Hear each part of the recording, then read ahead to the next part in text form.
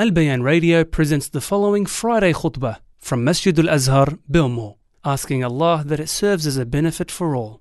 إن الحمد لله نحمده ونستعينه ونستغفره ونعوذ بالله من شرور أنفسنا وسيئات أعمالنا من يهده الله فلا مضل له ومن يضلل فلا هادي له وأشهد أن لا إله إلا الله وحده لا شريك له وأشهد أن محمدا عبده ورسوله أرسله الله رحمة للعالمين هاديا ومبشرا ونذيرا وداعيا إلى الله بإذنه وسراجا منيرا اللهم صل وسلم وبارك عليه وعلى آله وأصحابه وأتباعه وأنصاره وعلينا وعلى عباد الله الصالحين.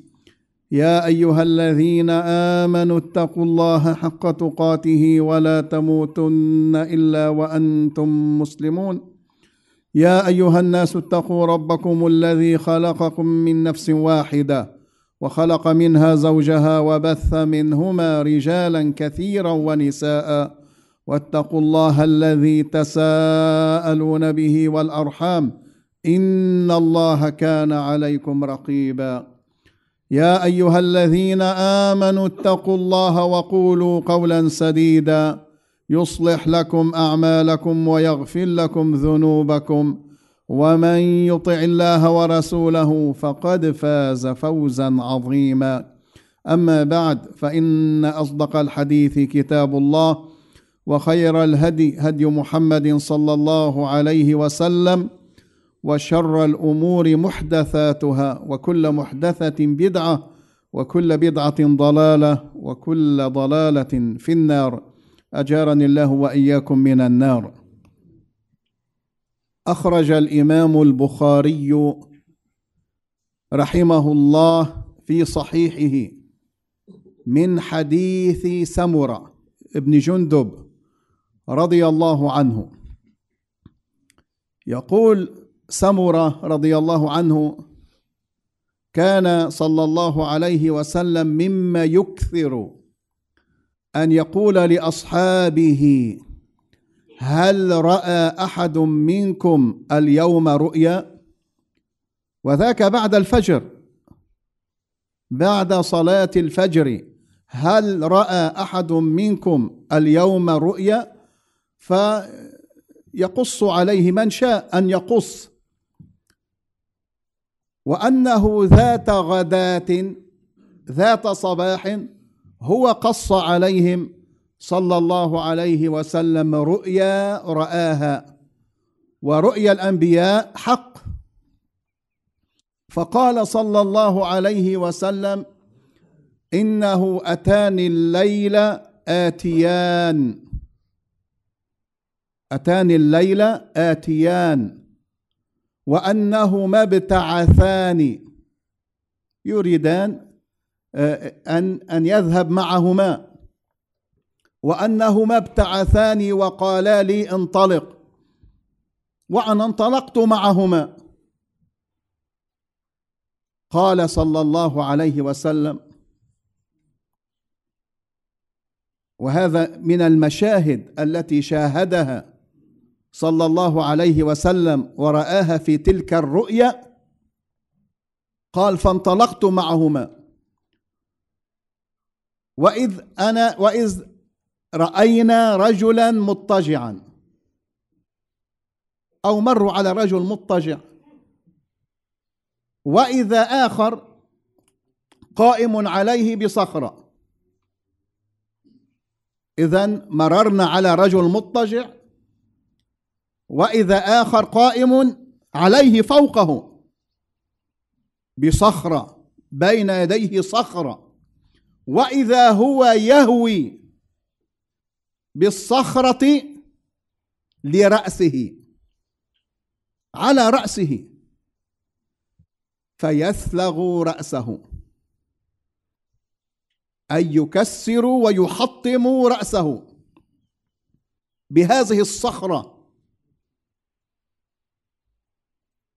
فيتهدهده الحجر ها هنا ها هنا، أي يتدحرج الحجر فذاك الرجل القائم فيتبع الحجر فيأخذه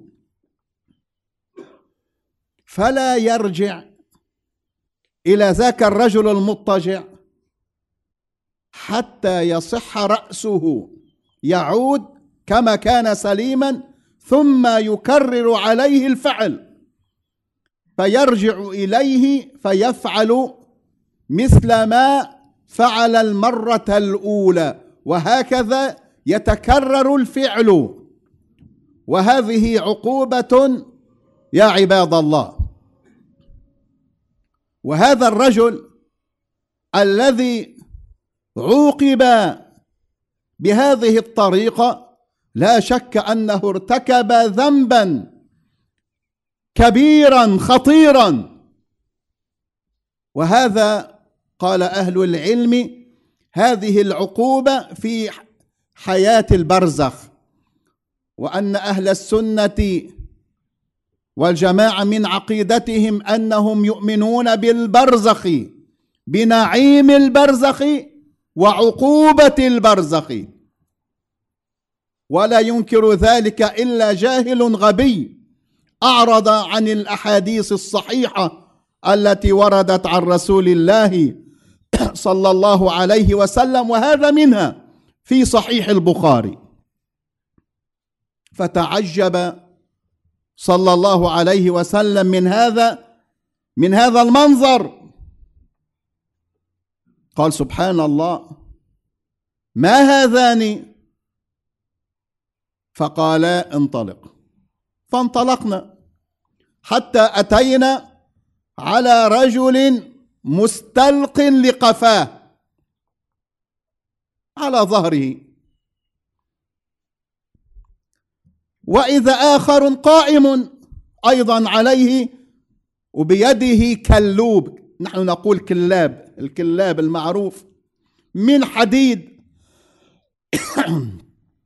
فيأتي إحدى شقي وجهه فيضع هذا الكلوب أو الكلاب في شدقه فيشرشر شدقه إلى قفاه، ثم في منخره يشرشره إلى قفاه، وفي عينه فيشرشره إلى قفاه، يمزق هذا الجانب، يمزق اللحم، يمزق ويخزق اللحم، ثم ينتقل إلى الشق الآخر من وجهه فيفعل كما فعل في الشق الأول، ولا يعود إلى الشق الأول حتى يرجع صحيحا سليما ويكرر عليه هذا الفعل.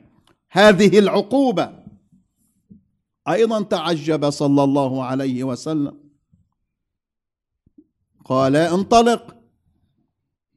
ومن المشاهدات التي شاهدها رسول الله صلى الله عليه وسلم أنه قال أتينا على مثل التنور، فرن التنور، وفيه لغط وأصوات، قال فاطلعنا أي في التنور وإذا فيه رجال ونساء عراة والنار توقد من تحتهم.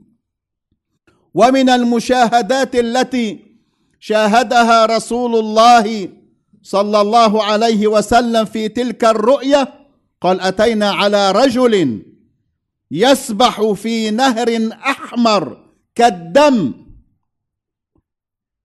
ورجل آخر على الشط يجمع بين يديه حجارة كثيرة، فالذي يسبح في النهر الأحمر كالدم يأتي إلى الشط فيفغر فاه، أي يفتح فمه لذاك الرجل فيلقمه حجرا، يسبح ثم يعود يفتح فاهه فيلقمه حجرا.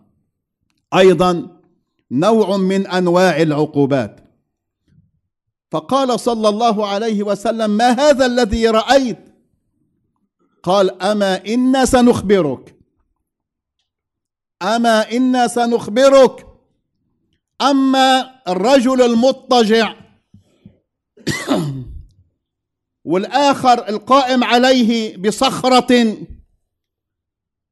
يهوي بالصخرة يضرب ويرمي هذه الصخرة على رأس ذاك المضطجع فتكسر وتحطم رأسه. ما هو ذنبه أيها الإخوة؟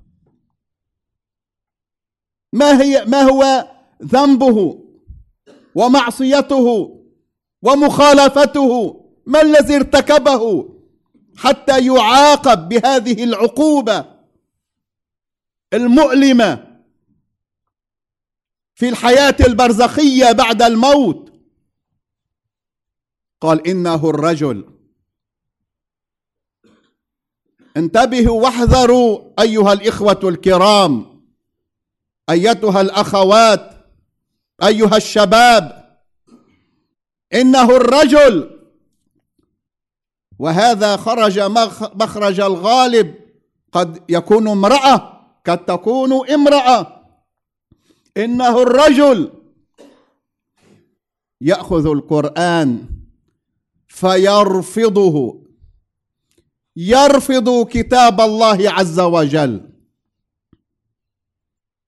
هل يتصور أيها الإخوة أن مسلما مؤمنا يرفض القرآن، يعرض عن كتاب الله عز وجل، وهو ينتسب إلى هذه الأمة المباركة ويقول أنه مسلم، يعرض عن كتاب الله عز وجل، لا يتعلمه، لا يتدارسه، لا يجتهد في حفظه، لا يثابر على تلاوته، يهجره، لا علاقة له بكتاب الله عز وجل في حياته. والمؤمن الذي هو صادق في إيمانه يتلو كتاب الله عز وجل. الذين آتيناهم الكتاب يتلونه حق تلاوته أولئك يؤمنون به. فالذي يؤمن بكتاب الله عز وجل يتلوه حق تلاوته، يتلوه ليعمل به، يتلوه ليتبع ما فيه من تعاليم. مسلم يرفض كتاب الله عز وجل، يرفض أحكامه.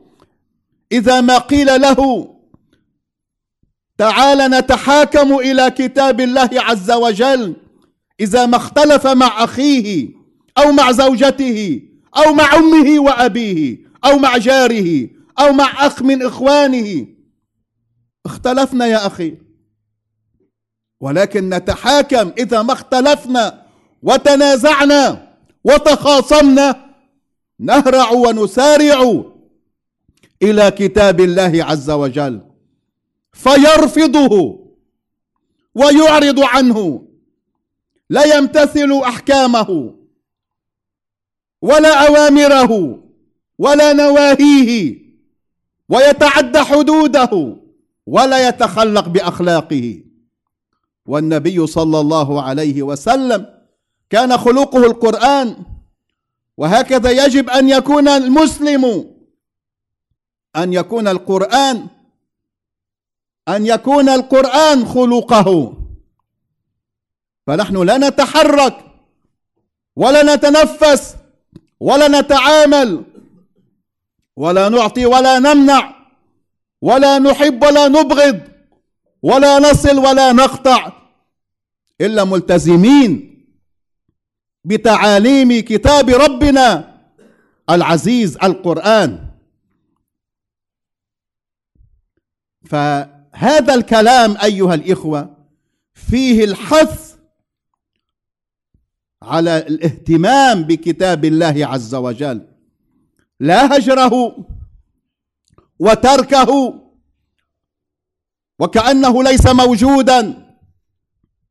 هو موجود في قلوبنا وفي حياتنا وفي بيوتنا ومدارسنا، وعليه يجب أن نتربى ونربي أولادنا.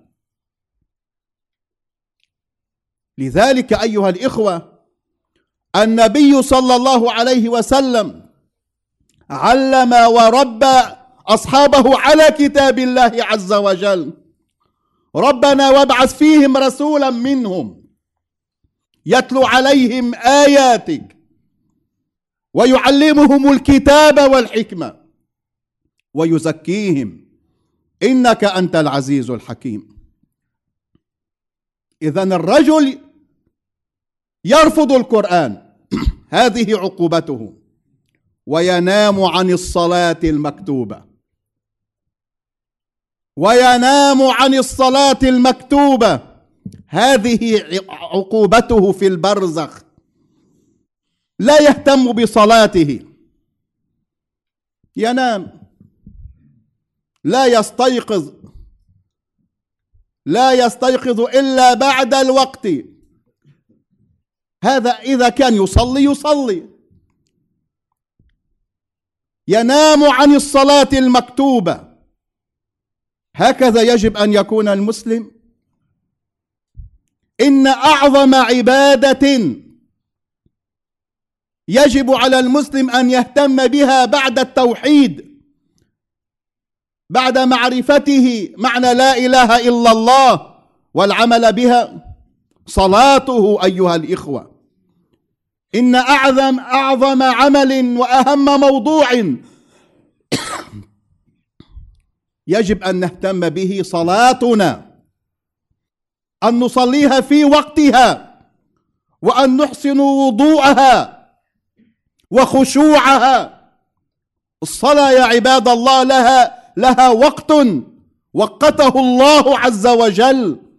إن الصلاة كانت على المؤمنين كتابا موقوتا. لعظم هذا الأمر فيما يتعلق بوقت الصلاة أرسل الله جل ثناؤه جبريل عليه السلام، وأما النبي صلى الله عليه وسلم 5 مرات يصلي بالنبي صلى الله عليه وسلم في أول الوقت وفي آخر الوقت، وهي بين هذين الوقتين. أما أن ينام المسلم عن الصلاة المكتوبة ولا تعني له شيئا، هذه والله جريمة خطيرة تؤدي إلى هذه العقوبة الخطيرة في الحياة البرزخية. تضرب بهذه الصخرة، ترمى هذه الصخرة على رأسك. لماذا؟ كنت في الدنيا تنام عن الصلاة المكتوبة، فكيف بالذي لا يصلي؟ نسأل الله السلام والعافية. فحافظوا على صلواتكم في أوقاتها، حافظوا على صلواتكم في أوقاتها، وأحسنوا أداءها والقيام بها كما أمركم الله وكما صلى رسول الله صلى الله عليه وسلم. أقول ما تسمعون وأستغفر الله لي ولكم فاستغفروه إنه هو الغفور الرحيم. الحمد لله حمدا كثيرا طيبا مباركا فيه. اللهم لك الحمد كما ينبغي لجلال وجهك وعظيم سلطانك، والصلاة والسلام على رسول الله وعلى آله وأصحابه أجمعين. أيها الإخوة الكرام، أحيانا لا يتصور كما أسلفنا أن مسلما يرفض القرآن. مسلم عاقل راشد يرفض القرآن، هذا جاهل غبي ليس بعاقل ولا راشد. الله جل ثناؤه يقول: وما كان لمؤمن ولا مؤمنة إذا قضى الله ورسوله أمرا أن يكون لهم الخيرة من أمرهم. إنما علينا الامتثال والانقياد والاستسلام، وأن نقول سمعنا وأطعنا. هذا هو شعار وقول المؤمنين إذا دعوا إلى الله ورسوله أن يقولوا سمعنا وأطعنا، ومن يعص الله ورسوله فقد ضل ضلالا مبينا، ابتعد كثيرا. من يتحمل تبعات هذا الضلال، هذا البعد عن كتاب الله؟ من يتحمل تبعات هذا الهجر لكتاب الله عز وجل؟ هو هذا الإنسان في الحياة الدنيا سيعيش كئيبا تعيسا، ولو ملك الدنيا لن يهنأ بسعادة، ولن يشعر بأمن وسكينة وطمأنينة. وفي البرزخ هذه عقوبته، يحطم ويكسر رأسه بالصخرة، ويتكرر هذا الفعل حتى تقوم الساعة. وفي الآخرة ما ينتظره أشد وأنكى. فلا وربك لا يؤمنون حتى يحكموك فيما شجر بينهم، فإن تنازعتم في شيء فردوه إلى الله والرسول، وما اختلفتم فيه من شيء فحكمه إلى الله. ربوا أولادكم يا عباد الله، وازرعوا في قلوبهم ونفوسهم، هذا هو الغذاء الأنفع والغذاء الأطيب، وهو مصدر عزتنا وكرامتنا وسبب فلاحنا وفوزنا. ربوهم واغرسوا وازرعوا في قلوبهم هذا القرآن، حب الله عز وجل وحب رسوله صلى الله عليه وسلم وحب كتابه والعمل به، العمل به. لذلك هذا الذل الذي سلط علينا لا ينزعه الله عز وجل، قال حتى ترجعوا إلى دينكم. ديننا القرآن والسنة، ما في شيء آخر. حتى ترجعوا إلى دينكم، تتمسكوا بكتاب ربكم وسنة نبيكم صلى الله عليه وسلم. فأسأل الله عز وجل أن يعيننا وإياكم على القيام بهذا المنهج العظيم، وأن نقوم بهذه المسؤولية التي أنيطت بنا وهي في أعناقنا ونسأل عنها يوم القيامة. فكلكم راع وكلكم مسؤول عن رعيته. تعلمون أيها الإخوة، نحن دخلنا في شهر الله المحرم،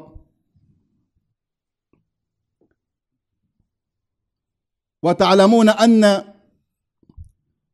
أفضل الصيام كما أخبر صلى الله عليه وسلم أن أفضل الصيام بعد رمضان في شهر الله الذي تسمونه المحرم. فشهر الله المحرم نسبه الله إليه لعظم مكانته عنده. وأفضل الصلاة بعد المكتوبة هي صلاة الليل، فأكثروا من العبادات في هذه الأيام المباركة. أيضا في العشر الأول من هذا الشهر كما تعلمون عاشوراء، وأخبر صلى الله عليه وسلم أنه لو عاش إلى السنة القادمة سيصوم 9 مع 10، ويصادف 9 و10 يوم الخميس القادم والجمعة القادم. فاحرصوا على صيام 9 و10 من هذا الشهر، من شهر الله المحرم. إن الله وملائكته يصلون على النبي يا أيها الذين آمنوا صلوا عليه وسلموا تسليما. اللهم صل على محمد وعلى آل محمد كما صليت على إبراهيم وعلى آل إبراهيم إنك حميد مجيد. اللهم بارك على محمد وعلى آل محمد كما باركت على إبراهيم وعلى آل إبراهيم إنك حميد مجيد. اللهم نسألك بأسمائك الحسنى وصفاتك العلى يا أرحم الراحمين أن تجعل القرآن ربيع قلوبنا ونور أبصارنا وذهاب همومنا وجلاء أحزاننا. اللهم أعنا على الأخذ به برحمتك يا أرحم الراحمين. اللهم أعنا على تلاوته حق التلاوة. اللهم أعنا على أن نتخلق بأخلاقه وأن نعمل بأحكامه وأن نقف عند حدوده يا ذا الجلال والإكرام. اللهم اجعله حجة لنا يوم القيامة ولا تجعله حجة علينا يوم القيامة. ربنا لا تزغ قلوبنا بعد إذ هديتنا وهب لنا من لدنك رحمة إنك أنت الوهاب. ربنا تقبل منا إنك أنت السميع العليم وتب علينا إنك أنت التواب الرحيم. ربنا آتنا في الدنيا حسنة وفي الآخرة حسنة وقنا عذاب النار. ربنا اغفر لنا ولوالدينا ولمن له فضل علينا وللمؤمنين والمؤمنات والمسلمين والمسلمات الأحياء منهم والأموات. اللهم صل وسلم وبارك على عبدك ورسولك محمد وعلى آله وأصحابه أجمعين وأقم الصلاة.